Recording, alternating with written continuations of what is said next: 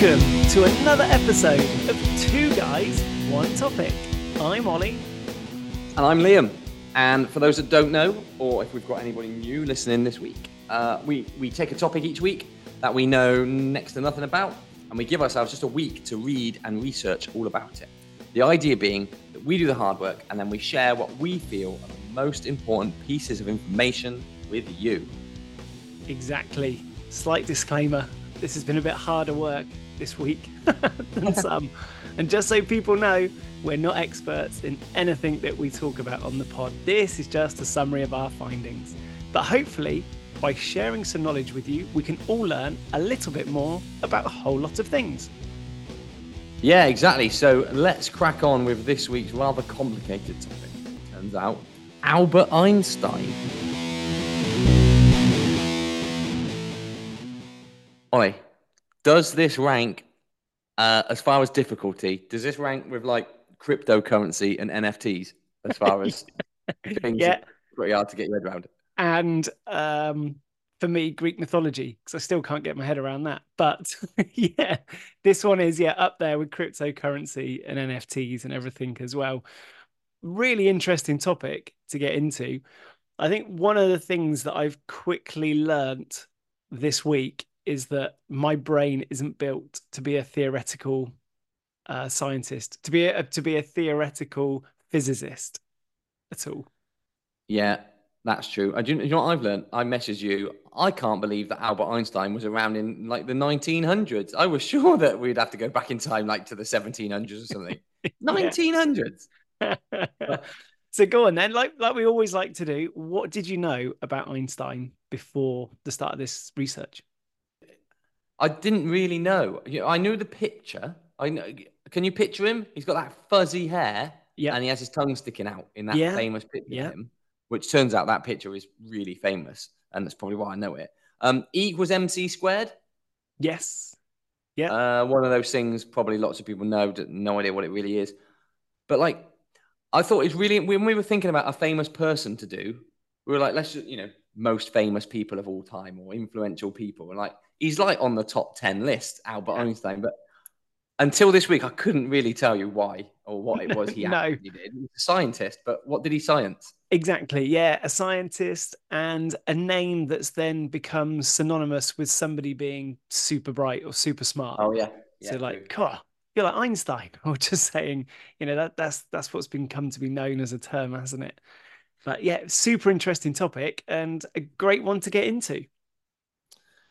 Yeah, so I suppose we start with who was Albert Einstein then? Have you got like a nutshell little two sentences? Uh, yeah, he was a scientist that is really well known for the equation that you just said there, E equals mc squared. And he came up with a few other theories that we'll get onto, which is something called special relativity and general relativity theories. And that he won a Nobel Prize for physics in 1921. Yeah, widely regarded as one of the most influential scientists of all time. His work revolutionized our understanding of space, time, and gravity. And That's pretty like, big, isn't it? well, That's pretty big. yeah. Did you write down? He was a German-born theoretical physicist. So then my next line was, "What on earth is a theoretical physicist?" Exactly. And it's where you've got people who theorize, or where you necessarily can't prove something, but you think of an outcome, you think of what could be the outcome of a situation, or you try and put something in the extremes of a situation, and then how would that change, or what would happen, or what would it mean if you could change it, in theory, when you can't be an experimental physicist, which is where you might actually drop an apple, like Yeah. Sir Isaac Newton, and you watch the apple fall and then watch it bounce, and then you make some observations about it. It's not so easy to be making observations when you're just theorizing about stuff. Yeah, it deals with developing and evolving theory to explain the fundamental nature of the universe. And I'd read that it's like without this idea, we would never get new discoveries.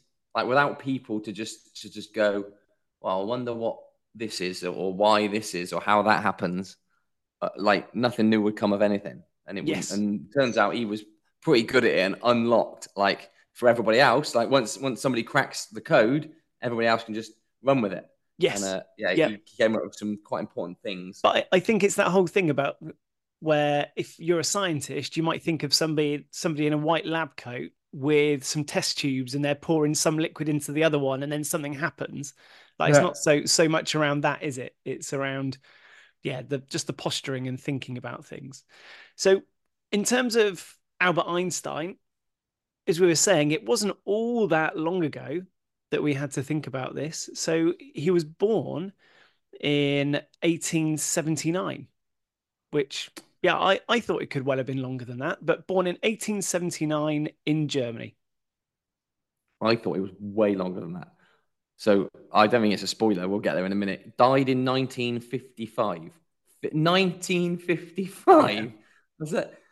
That was nearly about when my mum and dad are Okay. around. Like Yeah. And he, what? he, he died in 1955 in the USA. And there's some importance about that that we'll come on to Yeah. a So little bit later. born in Germany, and he didn't speak for the first 4 years of his life apparently, Yeah. And and took 9 years to learn to read as well. Apparently, like I think obviously just showed maybe his brain worked in a slightly different way. So he was born into a middle class family. They were a Jewish family. His dad was like a bed salesman, and then okay, later he ran an electrochemical factory. And his mum was she ran the family household. But I think the reason for mentioning this is neither of them were super academic. So it's not like it's been okay, forced on him, about maths or science, whatever it might be in his early years. But it was things, just the way that he thought from a very early age, sort of shaped what his whole life was. And it's quite an interesting little story that when he first encountered a compass at the age of yeah, 5, he was just mystified that there were some invisible forces that could move the needle around. It's like, why is the needle on a compass moving when there's yeah. nothing touching it or anywhere near it? And that then led to this like lifelong fascination with invisible forces and just trying to think how and why things affect other things that you can't necessarily see them. Yeah, like this inquisitive nature that would lead you to just try and solve stuff that seemed unsolvable. He actually wrote in his he wrote some autobiographical notes, and he wrote that I can still remember, or at least believe I can remember, that this experience with the compass made a deep and lasting impression upon me. Something deeply hidden had to be behind things. Yeah, Yeah, he yeah. wrote himself that he thinks he remembers getting this compass and like sparking this sort of life, if you like.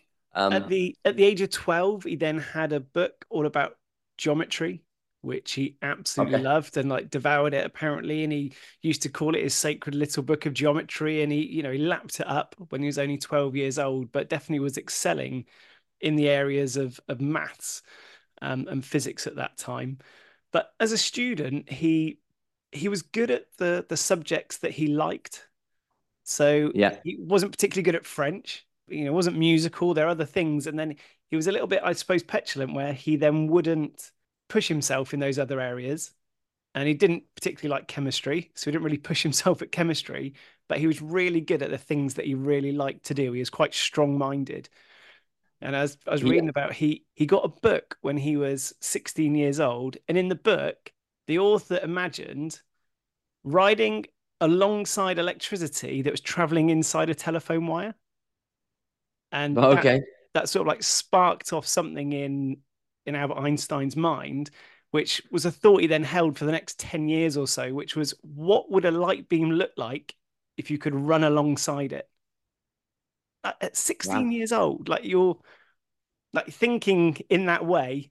If I could somehow keep up with a beam of light, what would it look like, and just trying to figure things out. Yeah. Crazy. Yeah. He actually he didn't pass. You were saying about him not enjoying certain lessons. He didn't pass the entrance exam for one of the universities he went to, did he? No. In the first time round. No. So yeah. So like about that time when he was, I think he was 15. His family ended up moving to Switzerland from Germany, and then he actually gave up his German citizenship, didn't he, when he was about 17, I think. Yeah, but it's more so to avoid doing military service, what I read. Oh, okay, fair enough. Fair So enough. I don't think he wanted to do the military service. But then he then, so what we talking about? 1896. I've got Yeah, this. yeah, He's going into a polytechnic school in Zurich, where he's yeah. then studying physics and maths. And then he graduates in 1900 as a. I don't know. Oh. Then he graduates 1900 as a maths teacher. My Oh, did man, he? my Well, man. So, all this time, he's doing these like experiments, and he called them thought experiments. He would think something, like you were saying that one about like what's the electric doing going down the wire. He would think things and then try and, like we were saying, theoretically trying to work out what might be the answer, yeah. wouldn't he? Yeah, he became a Swiss national, got Swiss citizenship in 1901 when he was 22. And then he stopped being a teacher, didn't he? He took a job at what was it, as a patent examiner at the Swiss Patent Office. Well, I think partly that was because he couldn't then become an academic. He couldn't then become a teacher. I think he had a little bit of a rebellious personality, and the way that he used to skip some lessons and what have you, professors wouldn't give him like glowing recommendations to say you Okay. should then take this person on as being a leading Yeah, okay. professor or a leading teacher. So he then ended up, yeah, working at the Swiss Patent Office, but it turned out that was a really, really good thing for him. So in 1902, he's working at the Swiss Patent Office. People are sending in these patents, and he's then casting his eye over them, and then it's like encouraging his brain to think because people are, Yeah. submitting things that in theory don't exist yet, or they're coming up with new inventions or whatever it might be. And he found that he was quite good at his day job, so he was able to quickly get through his clerical work at the patent office in a few hours, and then focus his time and energy on his own writings and theories and trying to put together some of his own papers. Which very shortly, this is 1902, it worked, right? But just in between there, he actually, uh, well, he started seeing a girl who was on his university course, I think. Her name was Mileva Maric. And they apparently, and this is rumor, right? They had an illegitimate child, didn't they? A girl called Liesel. Yeah. I don't know how you say that word. Liesel. But Um, why are you saying apparently? Oh, apparently, because no, yeah, sorry, because nobody knows. There's like Yeah. next to no evidence. Yeah. Like they think this girl might have died in childbirth, or perhaps died of, is it scarlet fever? Perhaps was given up for adoption because they weren't married at the time, so she was an illegitimate child. Yeah. And he So he never spoke about her ever again, did he? So yeah, that's why it's left with not knowing um, what the he outcome for did. this girl was. He did in like a year later, 1903. He did marry this Mileva marriage, and they did have a legitimate son, his first son, called Hans. But then we get to 1905. This is the biggie, right? Yeah, this was the biggest year of his scientific life, I would probably say. They call it the, what do they call it? The Annus Mirabilis. Yeah, which means the miracle year. Yeah, we're going to come back to this as a proper thing in just a second. But 1905, he publishes not one, like most scientists would be happy publish. They publish a paper, didn't they? So they would write almost like a, what do you call it? Thesis? Yeah, like a thesis, like the thing you'd write for a PhD. You'd write this Yeah, big paper about whatever it is you're working on. He not didn't publish one, he published four, and all four of them were Bertie potatoes, weren't they? They were big time. they were like absolutely. groundbreaking Yeah, is the right word I'd use. groundbreaking is the word that I kept on reading Yeah, about four these in a year. papers. So that's 1905 getting these groundbreaking papers. Yeah, he then sort of between 1905 and 19 what like 15 it was, he starts working on something else, something more important called the general theory of relativity. And he Yeah, spends 10 years sort of taking these papers he produced in 1905 and almost building on them. Like, oh, I've got a new idea actually. What if gravity gets involved? And we'll talk about those later. I think it's important saying. So in 1905, which we're saying was his breakout year, his miracle year that he had, these four papers, and it revolutionized physics, what he Yeah. did.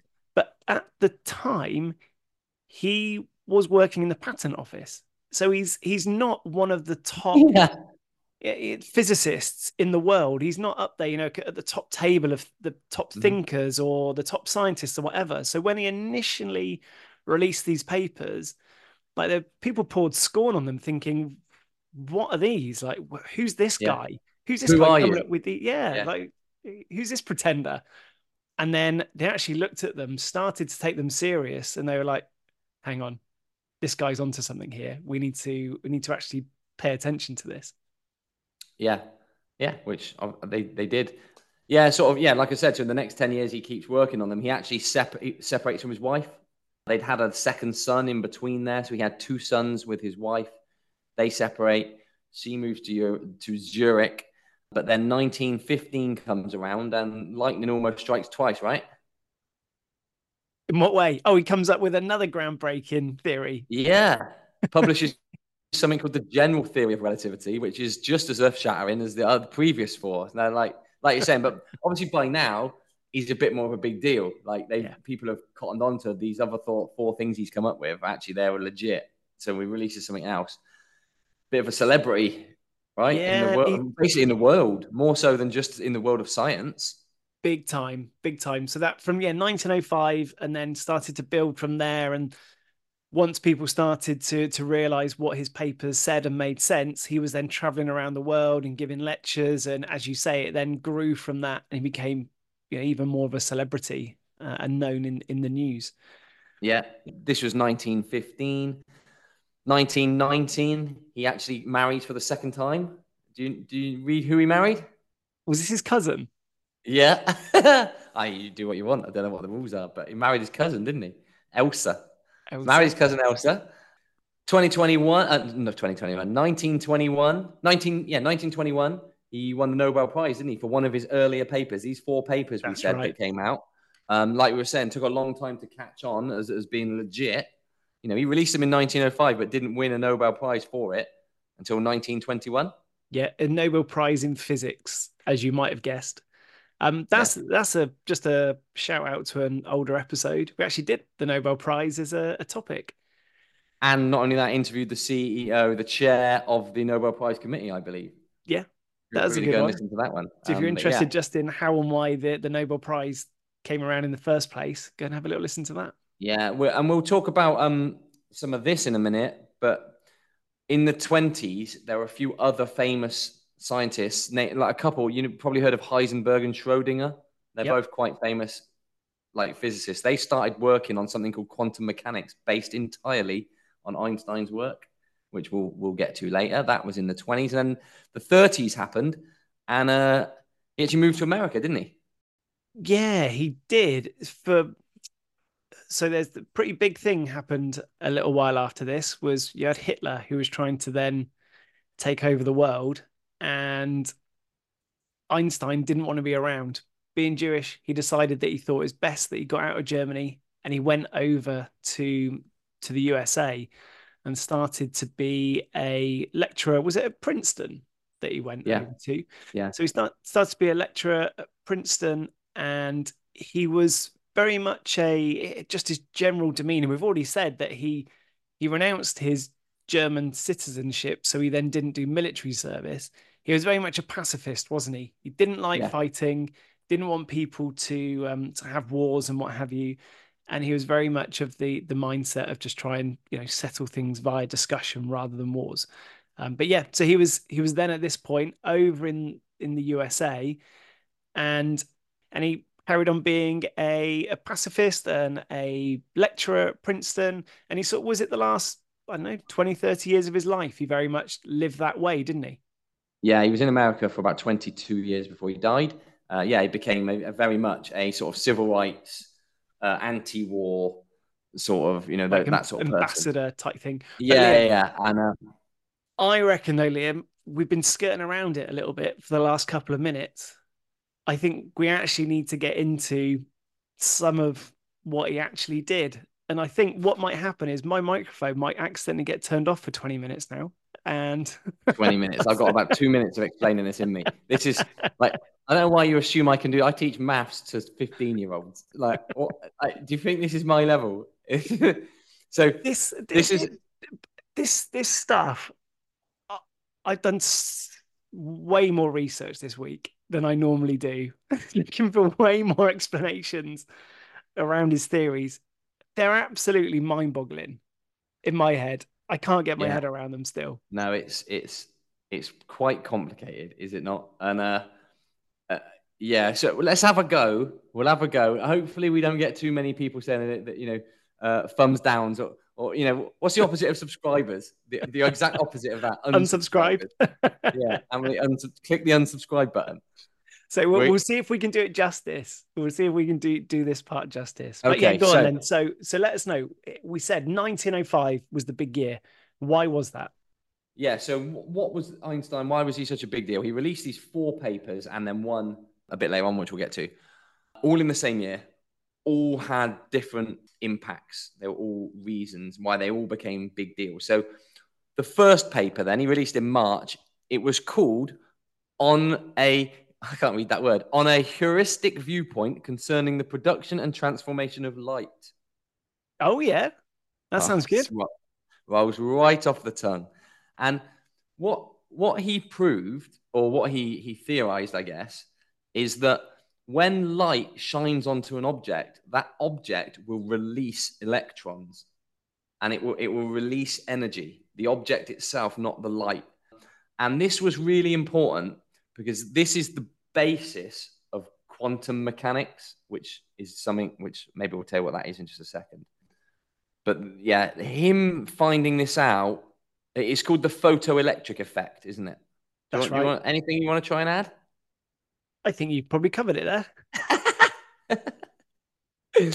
Yeah, so it was revolutionary, and the problem was it was so revolutionary that it wasn't widely accepted for like another actual 20 years before it became a thing, and everyone was like, hold on, this is big time here. This actually affects things, and it was the foundations upon which quantum mechanics is Yeah, built. and this is what he actually won his Nobel Prize for. So this is almost like what is such a big deal about it as well. Yeah, Um, so quantum mechanics being the branch of mechanics that deals with the mathematical description of the motion and interaction of subatomic particles, courtesy of Collins Dictionary. That's what it is. So these quantum mechanic calculations that are ridiculous and to do with subatomic particles would not have been possible if Einstein hadn't mentioned this photoelectric effect. He's yep. only 26, by the way. We're saying at this point in 1905, he's 26 years old. That is next to nothing. He's been out of uni 5 years and he's already like doing stuff like that. Amazing. Yep. Absolutely amazing. How Yep. clever. How do you have a brain that does that? Yeah, absolutely. So, Absolutely. He then went on and he then came up with another theory as well, which is called the Brownian motion, yeah, where you got the name of the paper in front of you? no, I don't actually. Okay, here we go. On the movement of small particles suspended in stationary liquids required by the molecular kinetic theory of heat. Yeah. And yeah, what do you know about Brownian motion, or what it was that he noticed? So what it's saying there in layman's terms, I believe. So it's the result of collisions of particles with other fast moving particles in fluid. So Yeah, that's what Brownian motion is, the random motion of these particles suspended in a fluid. And he tried to like look at it and work out if there's a why. Why do they seem to just bongle around like this? And it was important because he noticed that these particles are not necessarily colliding with other particles, but actually atoms and molecules. Now, at this point, no one believed atoms were a thing. hang on. The thing that we're all made up of and everything that we spoke Yeah. about before. So what so this is 1905 still. Yeah, scientists at this point were still debating the existence of atoms and molecules. Einstein's looked at this Brownian motion of particles in a liquid, and said, well, perhaps they must be bouncing off of atoms, which is crazy. Yeah, and you can't see it or prove it at this point. Again, this is a theoretical thing that he's then Yeah, undertaking, yeah, and and this, especially with these that we were saying earlier, these theories, he's coming up with things where he's not necessarily, or to begin with, he's not got the maths to support it. So he's then yeah, almost trying to figure out what the maths and the equations and everything might be to then support what these theories are and make sure that they're rock solid, that they stand true in all different circumstances.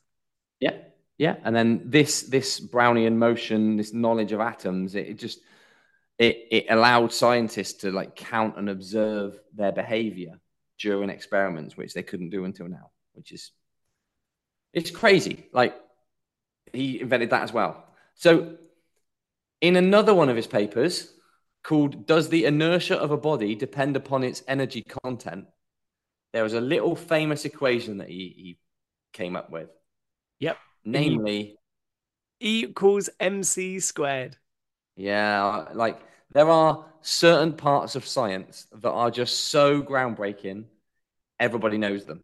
Yeah. And you don't even know what they are. You know what I mean? There are certain things, certain mathsy formulas and things that you've heard of, and you've got no idea what it is, but Oh, it's so absolutely famous. no idea. And I didn't even realize that again, not knowing it, but just knowing the equation. So it's a capital E and then Yeah, equals lowercase m, lowercase c, and then squared. So if you were C then, is squared. yeah, c is squared. So if you were to then change that c to a capital C, it means something completely else in Mhm. maths and Yeah, physics. So yeah, E equals mc squared, which is and probably an E equation people have stands heard of. for. Come on, then let's see what they stand for, and then we'll see if we can work out what it's actually to do with. Is that to do with energy, Yeah, E is the energy equal. So energy equals, mass, yeah, the mass of something. or like the matter of it? If you say like a planet is made up of a mass or it's made up of the matter, Yeah. and then C is light, Speed of light. C is speed of speed of light. light. Good point. Speed of light squared. So the energy within something is equal to its mass times by the speed of light squared. The speed of light, though, is ridiculously big. It's like 299 million meters per second. It's incredible. So the point of what this, you text me earlier in the week, you're going to have to do the heavy lifting on E equals MC squared. I got no idea what this is. But this is where it then, yeah, where it starts to make my mind bend a little bit. So E equals mc squared. So that's stating that energy and mass are the same thing. It's like, Yeah, okay, this is the important thing he realized. And FYI, I went to speak to the head of physics today in my school and I ran this past them and this I said what I'm about to say and he said, "Yes, this is fine. This is just about the right explanation." I said, "Good, so I'm not getting any more than this." Right. The point is every object has energy within it, stored within it, getting ready to be used. And the amount of energy that it has within it is equal to its mass times by the speed of light squared. Yeah. And Einstein realized that energy and mass are interchangeable, a bit like how ice and water, they are the same thing, but they are two different forms of the same thing. yeah, That makes sense? yeah, Like you it can does. take the water out of the ice cube. And what Einstein realized is because c squared is an enormous number, right? 299 million squared is absolutely massive. If you times the mass, the amount of mass there is of something by that massive number, you get a huge amount of energy. And you can have a very small mass and still get a massive amount of energy out of it, which is where nuclear fusion and nuclear power and all that sort of stuff Yep. all came out of this.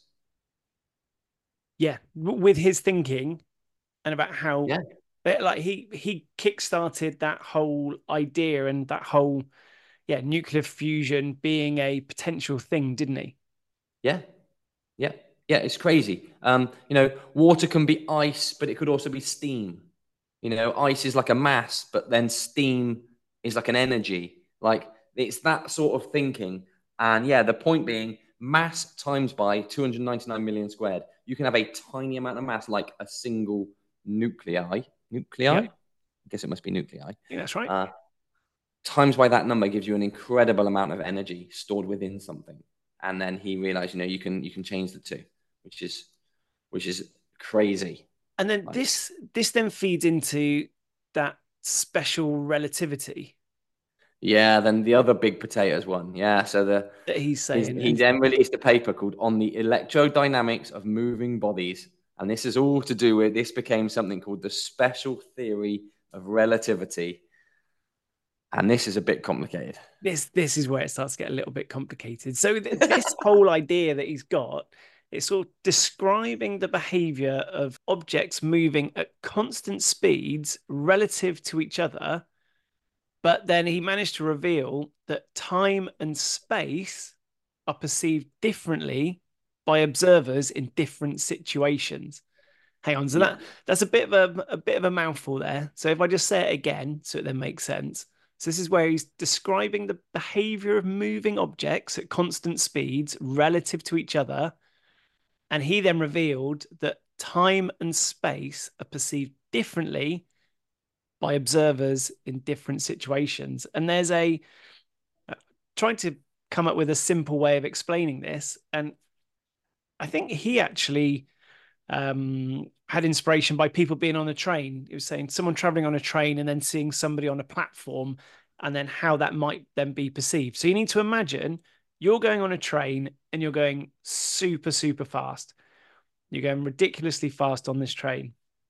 And imagine that you then bounce a ball when you're on this train. For you, the ball goes straight down and then comes straight back up in a straight line. Correct. So that is nice and straightforward. Now imagine if you're the person standing on the platform, but they can sort of see into the train. Imagine there's no side to it. So you're stood on the side of the train. This train's whizzing past. As the ball bounces, it doesn't go down in a straight line and straight back up for you. It almost goes down in a bit of a U shape and then comes back up because Yep. you're going past so fast. If you were to imagine that the ball like doing some dots going up and down. You're talking about the ball that you're watching on the train. If I watch you bounce a ball That's while it. you are on a train, the ball that I'm watching drops in like a V shape That's right. Yeah, because you're going exactly. past me. It doesn't come straight down. It goes down in a V because you're going as it drops, you're moving. Exactly. And that's what is almost like the basis of Einstein's theory of relativity. So I think we've solved it. Is that it? Yeah, Done? just about. You want to imply, so what you want to do is you want to think about speed, and speed is distance divided by time, right? Now, the speed the ball is dropping is the same in both of these situations. So the speed is distance divided by time. So distance divided by speed, your distance you travel divided by your speed is the amount of time it takes. But the speed is the same in both of them. The difference we've got here is you're on the train, so your ball has bounced straight down and straight back up again, like a meter, then a meter. It's like 2 meters. Yeah, and it's taken My like a second to do it.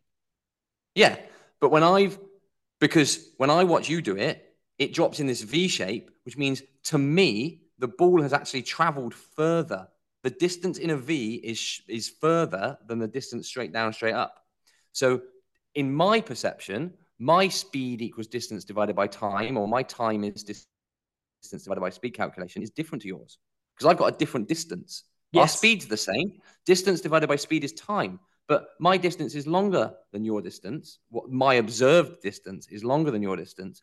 And what that means is I have a bigger number divided by speed, and you have a smaller number divided by speed, which means your time is short and my time is long, but we've both seen the same thing, but it's taken a different amount of time. That's really key what you're saying there. That whole thing about time. So yeah, it's like that perception. It's taken 1 second to bounce, but because you're saying that the distance has gone like a U for the person on Yeah, the side watching it yeah, compared to the other person, it's as if it's taken longer. Is this where you yeah. get like the films Interstellar and all of those types Yeah, of it's where you get, so this created something called time dilation, which is basically what you're saying. Like time is different for each of us, and the faster you go, the faster you travel, the longer that time takes. To me, when I watch, so if you're in a rocket ship and you're not on a plane, you're not on a train, now you're going bajillions of miles an hour. That V shape becomes really, really long. Think how far, think how long that V would, it would come. It would look stupid. It would almost look like a straight line. But it would suddenly, the distance I see your ball travel is now really far. And the distance divided by speed's the same. Speed isn't changing. Yep. The speed the ball is dropping isn't changing.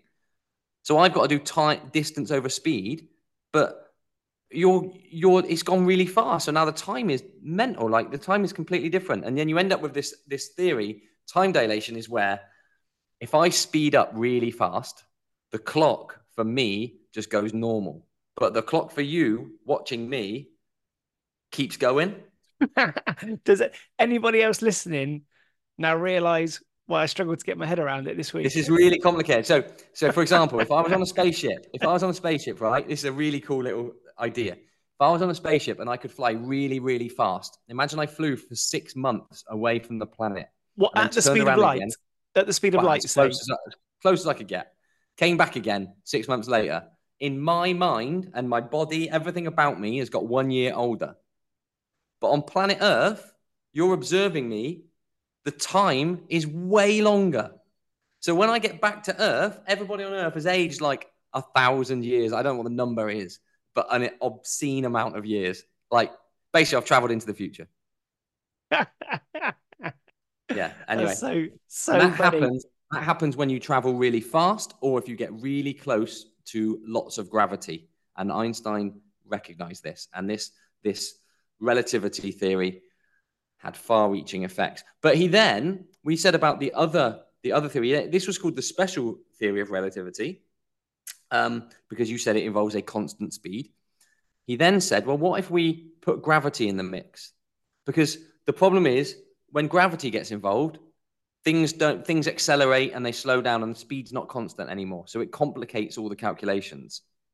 Yeah, and this is where I, I think science in general was torn because everything that everyone had known up until this point, or for the last few hundred years, had been based on Isaac Newton and Yeah, what his laws are, Newton's laws. That's what everyone yeah, worked to, and they were like, yeah.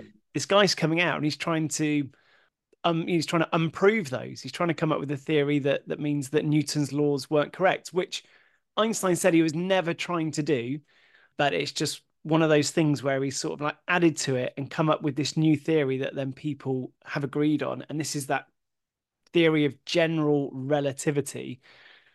And taking that initial E equals MC squared one, throwing gravity into it, I was trying to come up with or trying to see, and you explained this to me really nicely in the week, a way of explaining what this then means. And it's let me try and get my words right here. So in space, the sun, we've always thought that the sun has had this like invisible bond with Earth that's then keeping it just because of gravity. We thought that we were going around the Not sun because of mhm. gravity was the Yeah, only not thing that just the is. sun, by the way. Like any Oh yeah, object, yeah, that's gravity pulls things together. Like the sun has lots of gravity, so it pulls us to it. But we've got more gravity than the moon, so we pull the moon to it. Like exactly. that's what the belief was, that they're connected by this gravitational force that's sort of pulling them together. But then Einstein came up with this theory that there was something called space time, and how it can then warp. So how space can be warped to then allow things to be attracted to it in almost like a fourth dimension using time. Einstein had this fourth dimension, space time. The way to think of it, imagine a trampoline. If I put a bowling ball in the middle of the trampoline, the ball sits in the middle and everything dips, right? Yeah, there's like this big dip in the bottom of the trampoline, like a plug hole almost, I guess, Do we right? say that that is the sun, is it? Just in this Yeah, example? yeah.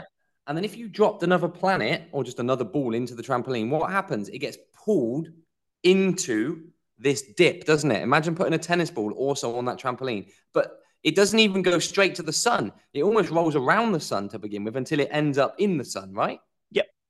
So Einstein's idea is that the sun, our sun, bends space, and that we on planet Earth are basically being pulled into this dip that it creates within space time.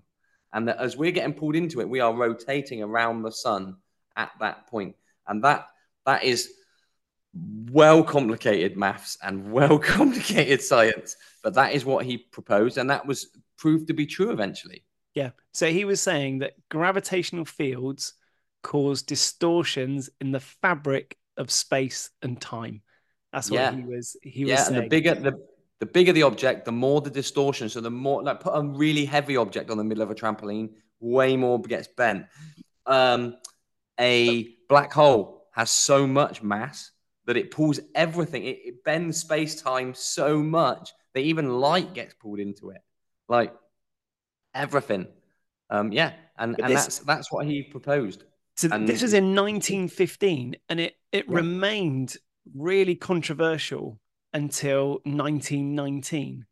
And the way that it then helped get proved, so again, this is just a theory. There's no maths like really able to support this, so people can't observe this to then think, well, People how couldn't is do the maths. yeah, People can't do it. So even if the maths he's done is right, people just couldn't get on board with it because they couldn't. These figures he's working are on an astronomical scale. Like people couldn't even do it. So it's not that necessarily he was wrong. It's just it couldn't be proved yeah. But there was by anyone other than himself. someone who believed in him, who thought, I think he's onto this. And there was an English astronomer called Arthur Eddington, and he was going to have a look at an eclipse, so where the moon passes in front of the sun. And what he thought is that the conditions could be right to then show how light can be bent by a gravitational force. So you imagine you've got the sun, you've got the moon that goes in front of it. And the way that he proved this is that they knew where certain stars should be in the sky.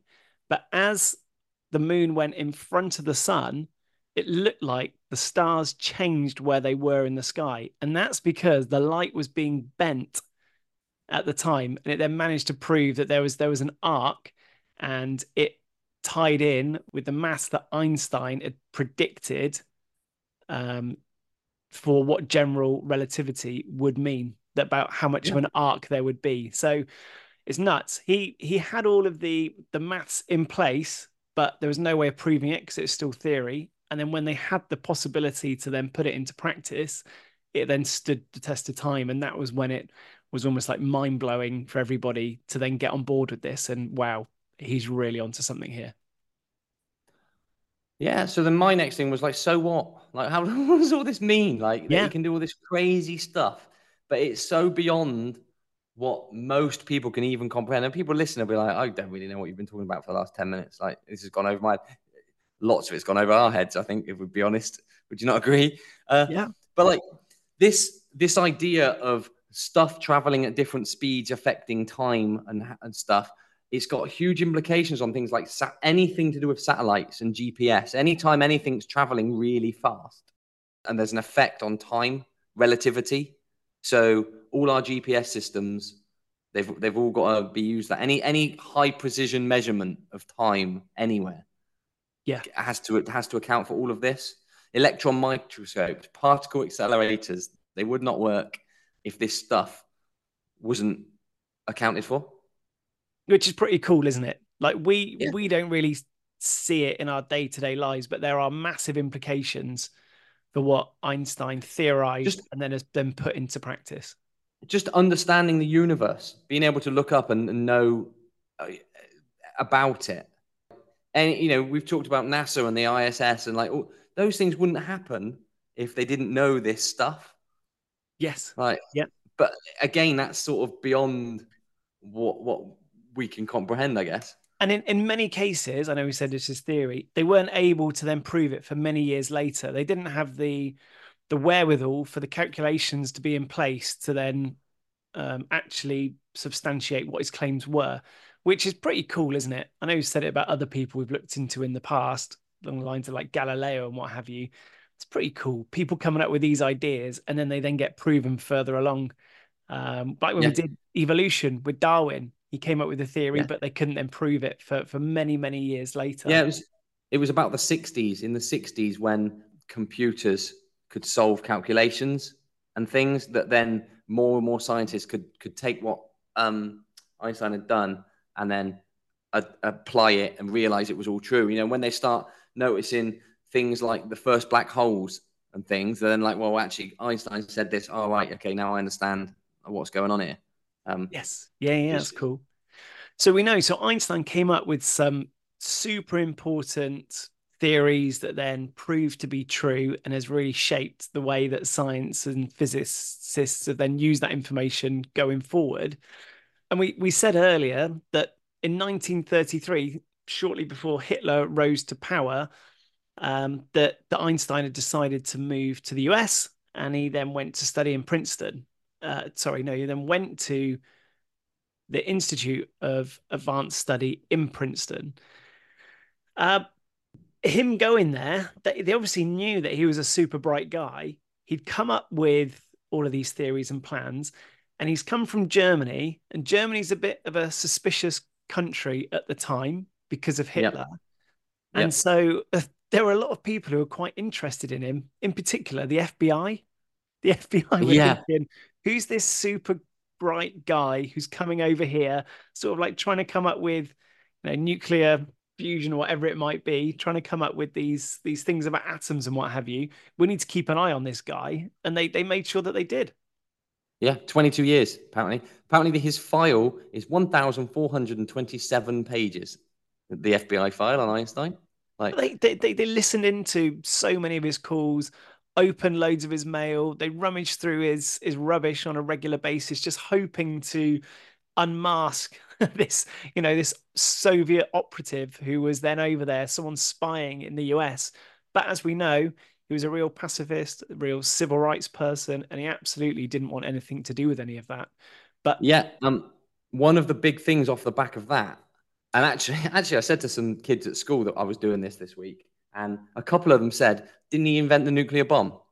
Didn't he had something to do with that, didn't he?" And I think as a character, he's in the film Oppenheimer. yeah, Um, he was friends with Oppenheimer, apparently. he'd he'd heard that the Germans at the time were investigating nuclear fusion, sort of based off the back of his idea that E equals mc squared, and that you could take a nuclei and it would have all this energy stored within it. It's all off of the back of this. He's heard that they're working on it. So him and some other scientists, they were going to actually email, not email. They were going to message. I think it was someone in Belgium to say, this is dangerous. But the letter ended up getting to the president of the US, and they said, look, Germany are looking into this. You need to be looking into this, essentially. Like, they can't be the only ones doing this. You want to get involved. It was, yeah, The, Franklin D. Roosevelt. yeah, but like we are saying, because the FBI are tracking him, they wouldn't let him have anything to do with it. Like, No, he's like one of the best scientists in the world, but they were a bit wary about his German roots. So they said, right, yeah, brilliant, Albert. Yeah, thanks for that. We'll look into that. Uh, Leave that with us.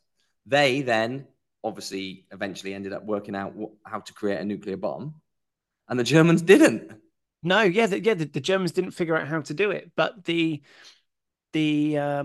Americans, they bombed Hiroshima and Nagasaki, and Einstein felt partly responsible for it.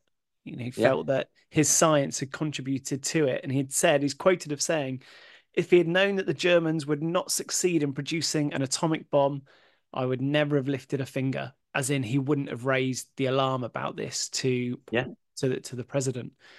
yeah, So yeah, so his science was then used in a negative way, in a bad way.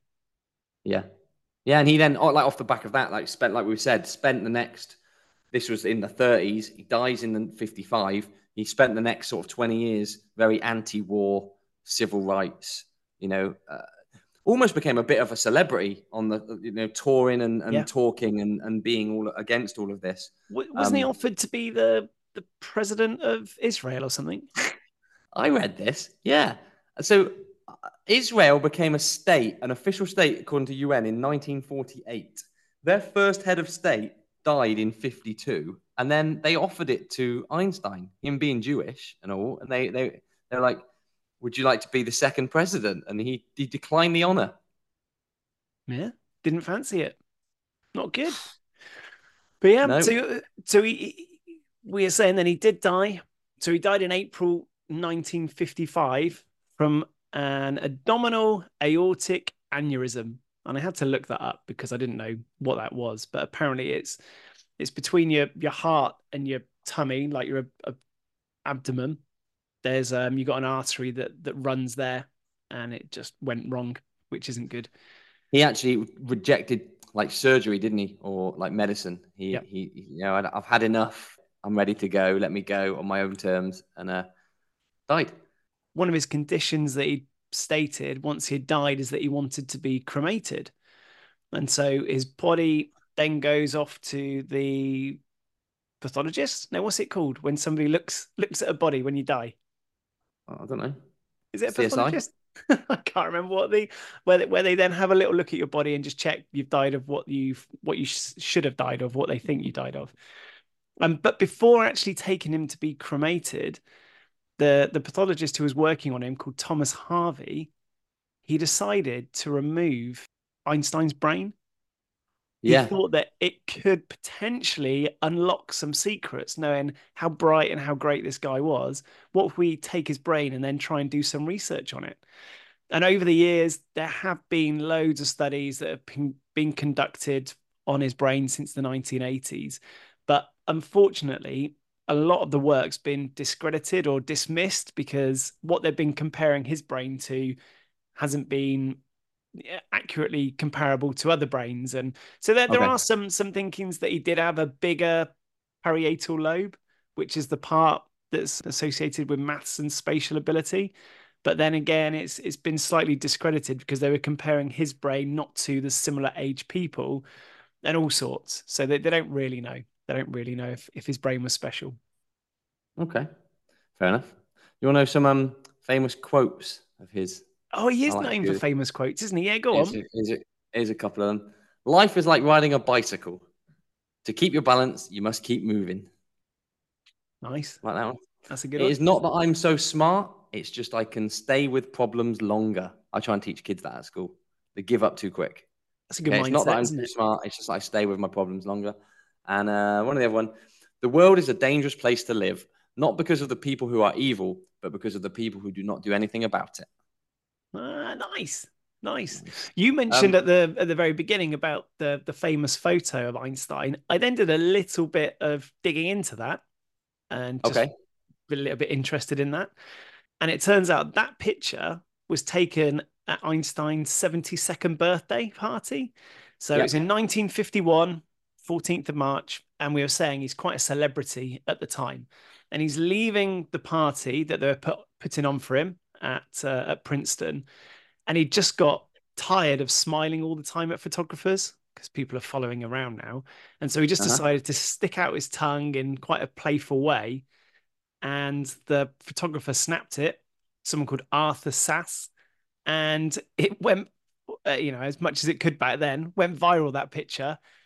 Albert Einstein saw it, really liked it, asked for 9 copies. So he then signed 9 copies and sent them off to his friends.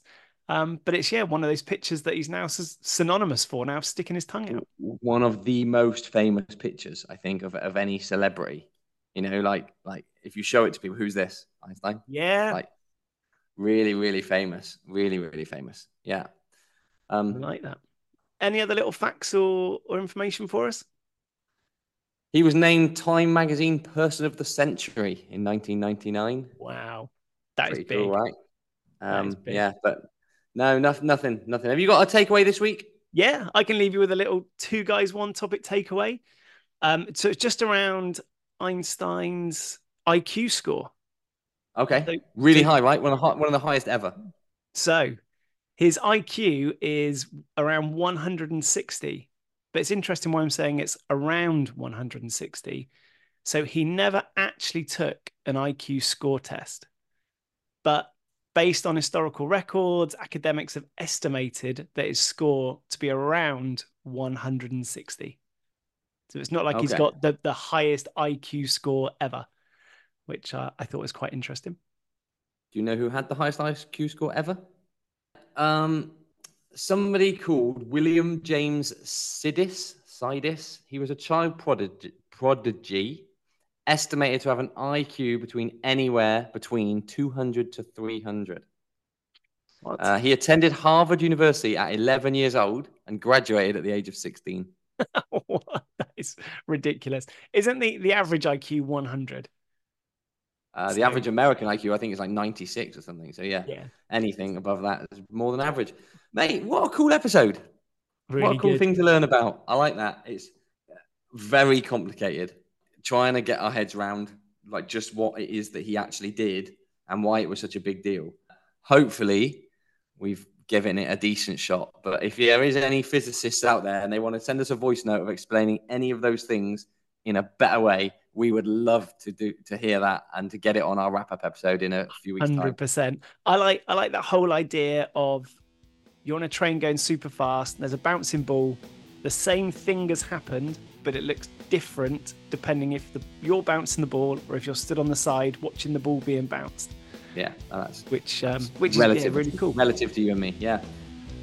Great episode. Like I said, we would love to hear anybody's thoughts, and if there are any experts out there, please just drop us a voice note or a message, and we'll shout it out in a few weeks in the wrap-up episode. But if you want to get in touch, we're on all of the socials at Two Guys One Topic. We would love to hear from you. Until then, though, we'll be back next Tuesday with a new episode. But get out there and share some Albert Einstein knowledge.